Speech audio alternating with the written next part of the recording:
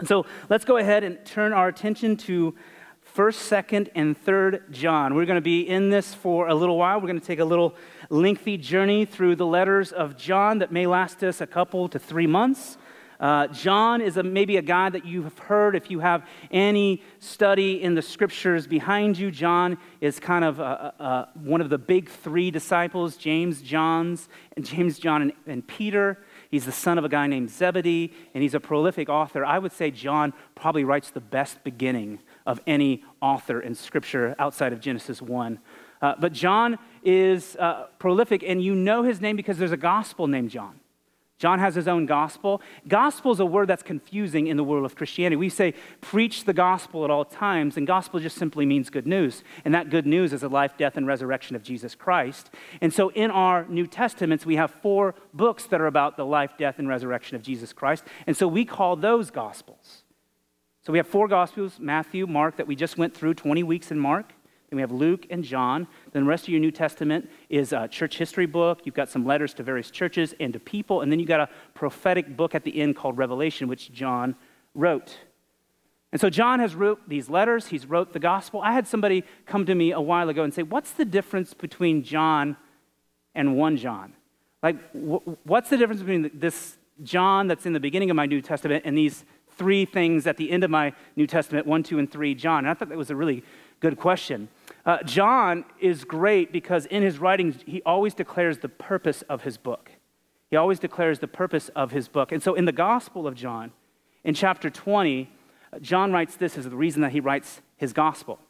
He says, "Now Jesus did many other signs in the presence of the disciples, which are not written in this book, but these are written so that you may believe that Jesus is the Christ, the Son of God, and that by believing you may have life in his name." And so John, in writing his gospel, he writes it that you would believe and have eternal life. That by hearing the word of God, hearing about Jesus, you would believe and have salvation. And so this is a wonderful tool that we have that John identifies the purpose of his books, and he does the same thing in his letters to the churches. In 1 John chapter 5, we see the purpose of John specifically writing the first letter, John 1, 1 John, and he writes this in chapter 5, and you read this, it says, "I write these things to you who believe in the name of the Son of God, that you might know that you have eternal life." And so John's gospel is about you hearing about Jesus, that you might have belief in him, which brings eternal life and salvation. But John's letters are about those of you who are believers knowing that you actually have it. So in layman terms, how do you actually know if you're a Christian? That is why he's writing this letters, because look, it's completely possible to be a Christian and have doubts. And doubts don't infer disbelief. I would just say this, if you have doubts in your walk with Christ, just don't sit on those things. Like, that has the propensity of robbing you of some of the freedom and the flourishing that we have in Christ. Expose those things to God, bring them to other people so we can kind of work through those things together. And so we have Christians who have doubts, and that doesn't infer disbelief, but we also have people who profess Christ that are liars. And there are lots of reasons that people would confess Christ and be liar, not truthful in those things. Maybe they do it because there's acceptance. Maybe they found some people that like them and they like being around them, or maybe it's for their advantage, that being a part of a body or being a part of a church brings them some advantage, or even it could be by association, that maybe mommy and daddy were a Christian and we went to church and that's kind of what we do and we just keep doing those things. And so there's lots of reasons why one would be professing a Christian but not really meaning those things. And so John has one purpose in all of this, right? That Christians would know that they have eternal lives. And so he's going to take us into 2 different avenues that's going to try to bring us there. Number one is that professing Christians might test themselves and see the genuineness of their faith. That he wants to walk us through this, that we would test ourselves and see the genuineness of our faith by some marks that we see as of true Christians. This kind of this Philippians 2:12 kind of thought that we are to work out our salvation, that faith's not just a one-time decision that we have and then we're good, but faith is something that we work and grow in. Right? So he wants to bring us there. And then the second place that he's going to drive us is that true believers would be assured of their right standing with God. Essentially, what makes you right in front of God? How do you know if you're right in front of God? And so those are 2 avenues that he's going to drive us through towards the purpose of knowing that we're a Christian. And then he's going to ground all of those things in 3 anchors of truth that serve as a guide for us to know that we believe rightly. And so those 3 anchors are this: right belief in Jesus, right obedience to God's commands, and right love for one another. Right belief in Jesus, right obedience to God's commands, and right love for one another. And John will contend that if you get these things right, if you believe rightly in these things, then you have some assurances of salvation, of eternal life, that you would know that I am a Christian. And honestly, that question that, Steve, how do I know that I'm a Christian, is a question that I get often. How do I know that I'm a Christian? And so for the next few weeks and months, we're going to really dig into this to really expose our hearts, kind of bring some questions to ourselves, and be pushed by the Word of God into some realities. And so this week, we're going to aim square on at right belief in Jesus. We're going to tackle that in some ways. John, in his letter, is taking to task a group of people who are causing confusion within the church in Asia Minor. John writes this between 85 and 90 AD, and he's attacking a group of people that are going around saying that Jesus never existed in body, that Jesus was just spirit and only. And that group of people are called Gnostics. It's Gnosticism is what it's called. And what's central to Gnosticism is a belief that everything that is of flesh, or everything that is physical and matters, like matter that you learned in science class, everything that's matter, physical bodies, earth, everything in this that we can see and touch is evil. And everything spiritual is good. Now, as a Christian, there are some truths into those things. We are, like we talk about, we're citizens of heavens first, right? That's our true identity. But there's some distortions that they're going to make. They believe that they obtain this ability to see these separate worlds, spiritual and matter, this evil world, by special knowledge. That knowledge that isn't something that you could learn or earn, but only something that was given to them as a gift. And that's such an arrogant statement. Like, that I got this knowledge and you can never possess it. Like, I've literally had people that said, I had a revelation from God, and it was for me and me alone, that contradicted the Word of God. And what do you say? It's such an arrogant statement. Look, God did not come in flesh to make it difficult for you to know who He is. He doesn't have special knowledge that's only available to a certain group of people. That's not why He came in the flesh. And so if you ever hear somebody say, well, I've got special knowledge from God that you don't, like, run from that. You don't hang out with that. There's some dangerous places that you're going to get into in that. And so John just is frustrated with this group, and this group comes around Christianity because Christianity fills in some of the gaps in their thinking. Christianity has some beautiful thoughts about spirit-filled living, and they began to pick it up and say that God never came in flesh. That because matter is so evil, a holy God could never exist in a material world. And so they began to claim that Jesus was a lesser God. He wasn't a holy God because a holy God could never interact with the world. And they're bringing all sorts of confusion into this. And listen, John's going to have none of it. John is going to have none of it. He's going to take in the task because at the core of the Christian belief is that Jesus was God in flesh, fully human, fully God. And listen, it had to be that way. It had to be that way for good reasons that we'll talk about today. And so let's just jump into 1 John today. We're going to read the first 4 verses in the first chapter, and we can read that together in our scripture journals. It'll be on the screen as well if you don't have one. It says this, that which was from the beginning, which we have heard, which we have seen with our eyes, which we have looked upon and have touched with our hands, concerning the word of life.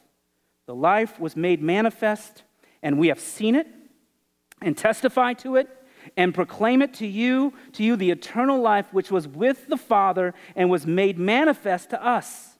That which we have seen and heard, we proclaim also to you, so that you too may have fellowship with us. And indeed, our fellowship is with the Father and with His Son, Jesus Christ. And we write these things so that our joy might be complete. Now, very eloquently and compellingly, John writes that from the beginning, and he's not saying from the beginning of this movement that people call Christianity, or from the movement of the beginning of Judaism, from the very beginning, before Genesis 1, Jesus existed. From the beginning, Jesus the Son existed with the Father and the Holy Spirit, the triune God of the universe, in the Godhead, in perfect unity and contentment with each other. And in that love and contentment, they poured themselves out onto the canvas of the cosmos, creating everything that we know. He's always existed. And that life that has always existed, was made manifest in the flesh, and we saw it. I saw it, John says. I touched him. I gazed upon his flesh. The life was made manifest in the flesh, and we can testify to it and proclaim it to you that you might have hope and fellowship with us. I saw him, John said. When I was reading this text, the vice presidential debate in 1988 came into my head, and that's so ADD of me. That's just my brain. But there was this debate in 1998 between a guy named Lloyd Bentsen and our very own Hoosier Dan Quayle. And in that debate, there was this mega burn that's kind of the kind of highlight of all debate burns that happened within that debate. So Quayle was a young guy, and he was getting a lot of questions about his inexperience and his youth. And he began to have this stump speech where he was saying, well, Jack Kennedy, has less experience than I do, and he became president. Now, Bentsen was 67 years old. He had worked and served. He was a friend of Jack Kennedy. And he learned that Quayle was doing this, and he was appalled. And so they get into this debate, and sure enough, he's asked a question about his inexperience. Maybe you guys remember this, who were around in 1988. He gets to ask this question, and he brings up this whole line about John Kennedy, about Jack Kennedy. And Bentsen turns to him after his time is over, and he said this, Senator, I served with Jack Kennedy. I knew Jack Kennedy. Jack Kennedy was a friend of mine. Senator, you're no Jack Kennedy. And the crowd erupts at this, oh, and they applaud, and Quayle comes back, and he's offended by it. And then Bentsen says this, you are the one who's making the comparison, Senator. I am the one that knew him well. And this is exactly what John is doing in his letter. He's compelling to the church the very same thing. Look, I knew him. I lived with him. I touched him. My eyes gazed upon his body. My life is lived in light of what he's done for me. Don't listen to these fools that have never heard or seen or touched him. He was here. It happened. I saw him in flesh. Because listen, Christianity stands and falls on the person and the work of Jesus Christ. It succeeds or fails on whether or not God indeed came in flesh in the person that we know as Jesus Christ. That actually happened in space and time. That Christ came in the flesh to deal with our sin, because Christ and God had to die in the flesh to redeem those in the flesh of sin. He came into flesh so that you may know God and not just know about some cosmic deity in the clouds. He came so that you could see for yourself a very example of what it means to live for God in the flesh by the example of Jesus. And so this Gnostic movement in this first century is troublesome to Paul, and it really becomes an issue. People began to go off and search for deeper truths, deeper special knowledge and experiences. Many people began to believe that spirituality was all that matters, that material things were evil and they were unimportant because they were passing away. And look, element of truth in that. We, as a physical being, are passing away, but they distort this because they reason it didn't matter what you did in the flesh. It didn't matter if you, in your physical bodies, were promiscuous or were drunken or gluttons. These things would never affect the person's soul because we're spiritual beings. And so there was no harm in doing them. Now, you don't hear this term Gnosticism today. You're not going to turn on your news channels and you're not going to hear Gnosticism right off. You're not going to read it much. But this idea is still present within our church. This sort of splitting ourselves from the spirit and our physical realities still finds its way into the church. We increasingly have become, in this culture, uncomfortable with the word Christians. It's almost offensive that I'm a Christian.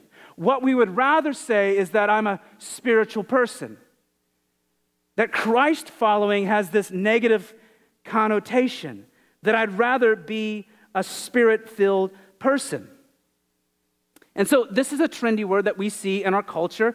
And what we're trying to do, all that movement is trying to do, is separate the spirit from the flesh, that you can think that you can live in two realities and check some boxes in the spiritual world and think that you're going to get heaven and live however you want in the world without really having the cognition that God judges you on the totality of your flesh and your spirit.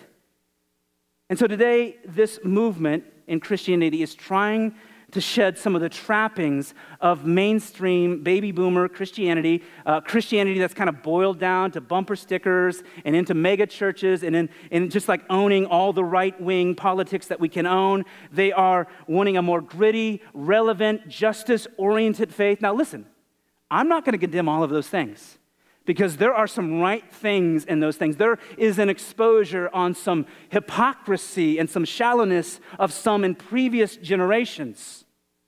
Generations of people who made it about building bigger houses and bigger churches, all while neglecting the poor and making the gospel into a commodity that was sold much like Tupperware.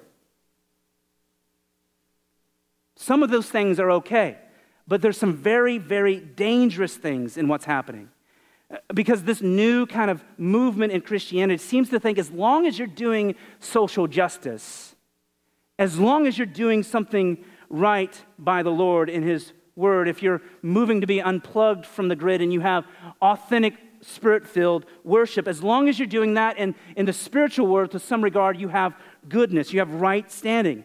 And all that is simply a shedding of the authority and the power and the divinity of Christ and elevating the lifestyle of Christ and saying, I just want to do that, without recognizing His authority and His divinity. And that's wicked. That's not Christ following. And so what John is coming here to say is that, look, Jesus came this way. It happened. I was there. I think John would have a problem with all of that. I think John would have a problem with a lot of us. But John would have a problem with that. We can't separate spiritual from the material, nor can we separate belief from behavior. They go hand in hand. And so John is going to compel to us the importance of understanding Jesus rightly, that He existed. He was God, manifest in flesh, and He was here on earth, and they saw Him.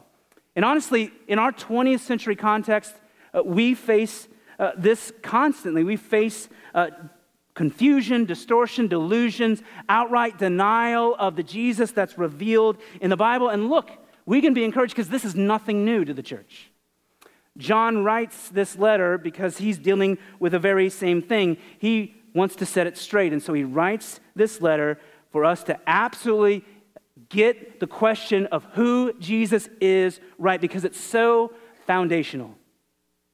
Right? We believe that Christianity is true, not because we think it's true. We don't say Christianity is true because it's true for us and not for them, or that Christianity is true for those who believe. No, we say that Christianity is true whether you believe it or not. That it's true regardless of personal faith. It's a public matter of truth. If you were there, you would have seen Jesus living.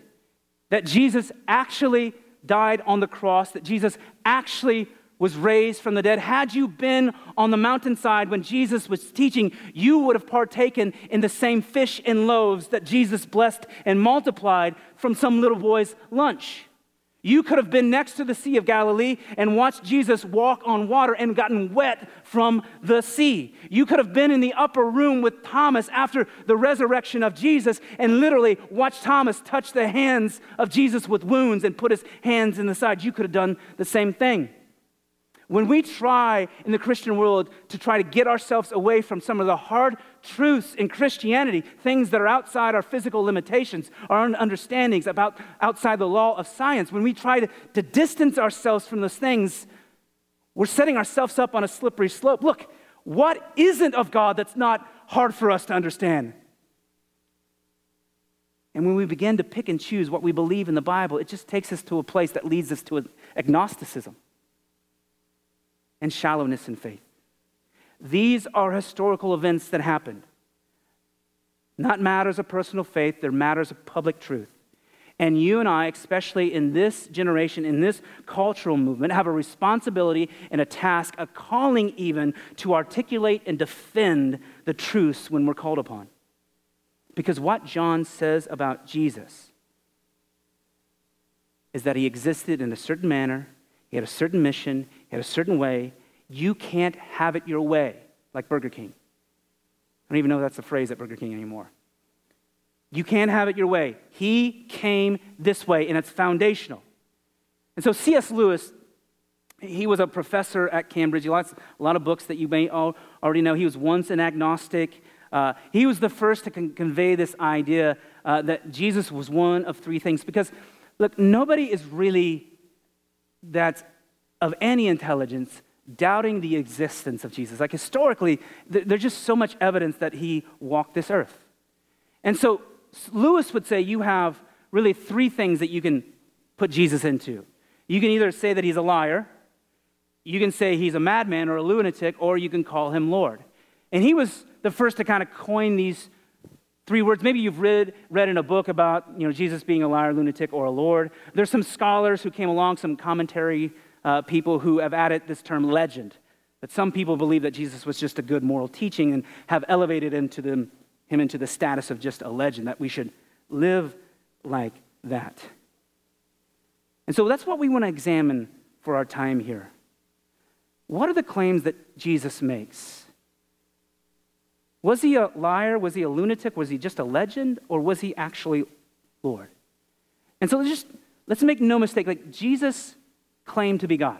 Like he never outright said the words, I am God in Scripture, but he inferred it at almost every turn. Like just in the Gospel of John alone, he says, I and the Father are one. Before Abraham existed, I was. The Jewish hierarchy killed him because they believed that he was claiming to be God. His disciples, his believers, those who followed him, denoted in their words about Jesus the belief that he was God. Thomas, when he sees Jesus in John 20, when he sees him, he says, my Lord and my God. All the letters from the saints, all the letters from the apostles elevate Jesus as God. He's absolutely making claims to be God. And so his claims are either true or they're false. They're either true or they're false. And that's something that we have to give serious consideration. Jesus asked this question to his disciples in Matthew 16, who do you say that I am? Who do you say that I am? And I would argue that's the most important question that all of humanity needs to answer. Who do you say Jesus is? Every major religion of the world has had to do something with Jesus. They have to answer who Jesus is. Look, I don't have to answer who Buddha is. Everybody's got to do something with Jesus. And everyone in here has to do something with Jesus. He's something that we have to consider. It's the most important question in our life. And so there are several alternatives to who Jesus could be. First, let's just suppose that if he claimed to be God, he was false in that he was lying. If then he was lying, if he was false, then there are two kind of alternatives that we need to discover. A, he was a liar. Was Jesus a liar? Let's consider the evidence in that. If and when Jesus made his claims and he knew that he was not God, if he knew that, then he was lying and deliberately deceiving a massive amount of people. But not only that, if he's lying, like he's a hypocrite, because his morality would say that we are to be honest with people at all costs. And so not is he only a liar, he's a hypocrite who himself taught a lie and lived a colossal lie. Lived a colossal lie. More than that, he was a demon. He was a demon because he told people that it was only through belief in him that you could have eternal life. That eternal destiny was subject to their belief in that. And if he couldn't back up his claims to be God, then he is speaking an unspeakable evil into people's lives. And then lastly, what a fool he would be to lie to the point that he was killed. Lied all the way to being crucified. Good job, fool. You got yourself killed by lying. But yet, in his trial, Jesus remained silent, did not defend himself, confident in his identity of who he is, Son of God. Now, many will say that Jesus was just a good moral teacher, a good moral person. So let's just be realistic in that. How could he be a good moral teacher and knowingly mislead people on the most important point of his teaching, his identity? How could he be a good moral teacher if that's all that he did? Pointed people wrongly. You would have to conclude logically that he's evil if he did that, and he's deliberately lying to people. But that view of Jesus is not the Jesus that we know. It doesn't coincide with what we know about him and his gospel and the results of his gospel in people's lives. Wherever Jesus has been preached, life has been transformed. Hearts have been changed. People have come out of bondage. Alcoholics have been delivered. Individuals who were full with hate become channels of love. The unjust become the just. The gospel changes the world. It's changed nations. It's changed lives. It brings hope to the world. You can't argue that. Even a secular historian named William Lackey, one of Great Britain's most noted historians, dedicated opponent to Christianity, he wrote this. He said, "It is reserved for Christianity to present to the world an ideal character which through all the changes of 18 centuries have inspired the hearts of men with impassioned love, has shown itself capable of acting on all ages, nations, temperaments, and conditions, has not only the highest pattern of virtue, but the strongest incentive to its practice." The simple record of these 3 short years, the life of Jesus, the active life of Jesus, has done more to regenerate and soften mankind than all of the philosophers and all the exhortations of moralists. The coming of Christ changed everything. And this is coming from an opponent of Christianity who looks in the world and said it did something. Mankind is simply better because of the gospel. Where the message of Christ has been, it has changed the world. And then just suppose this. Suppose the idiocracy of all this. If Jesus wanted to go and find for him a people that would follow him, that he would find some celebrity, why would he go to a Jewish nation? Why would he go to a strictly monotheistic religion that believed in one God? Why would the Nazarene carpenter go to a country so small in land, in location, in population, that is so zealous about the Word of God and so zealous about the things of God? Why wouldn't he just go to Egypt or Greece where there were many gods and they were okay with many different manifestations of God? Why would he choose like the hardest place to do this, to deceive people? Now listen, somebody who lived the life that Jesus did, who taught the things that Jesus taught, who died the way that Jesus died, could never be considered a liar. And so then was he a lunatic? Were his claims false and he just self-deceived himself to believe that I'm actually God? Did he just fool himself that he actually thought he was God? He was this crazy guy that was just going around making these claims.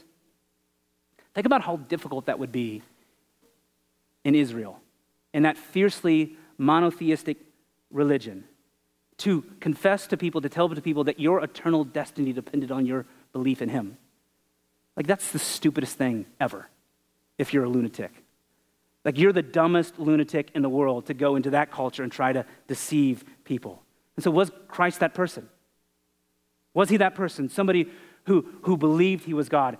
Like in the same way that maybe somebody today might say that they're Abraham Lincoln. If somebody came to you and said they're Abraham Lincoln, like, you're running from that. You're intrigued for a moment, right? What's he going to say here? But you ain't got no time for that. That person is not somebody that you're going to hang around. That person probably is going to be in jail to protect themselves from themselves and protect others from him. Yet in Jesus, we don't see any of the abnormalities, any of the inconsistencies, any of the imbalances that usually go along with being deranged. His poise and his composure would be certainly amazing if he were insane. And in light of other things that we know about Jesus, it's hard to imagine that he's mentally disturbed. But I mean, he spoke some of the most profound words that human history has ever heard.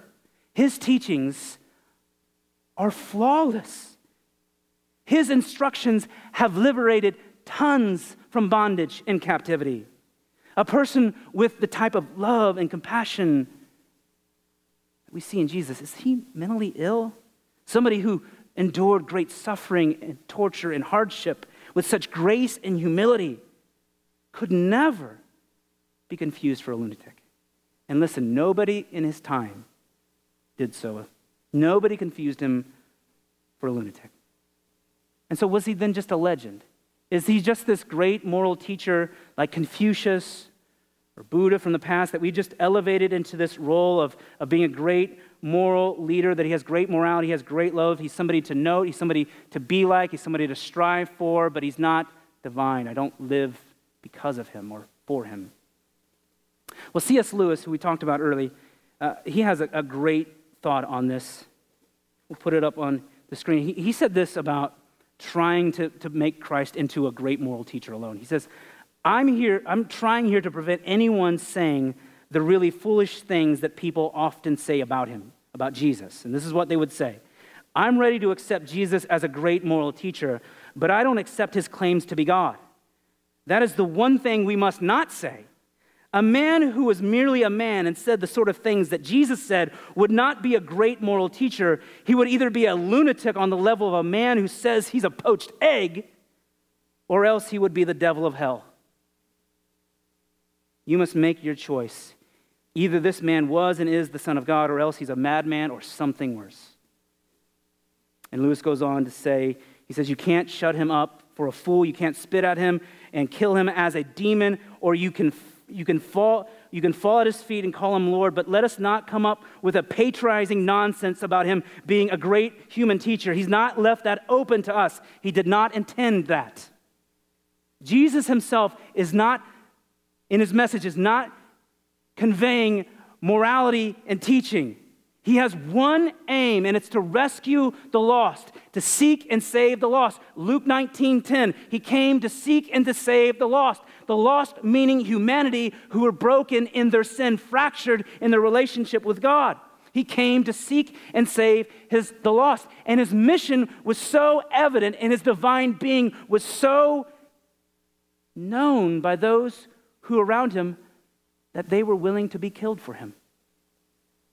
History denotes that every disciple was martyred, tortured, and killed for the name of Jesus, except for one man, John, the writer of this letter. He was sent to exile. Every one of his closest followers executed. You're telling me that many people go to die for a lie?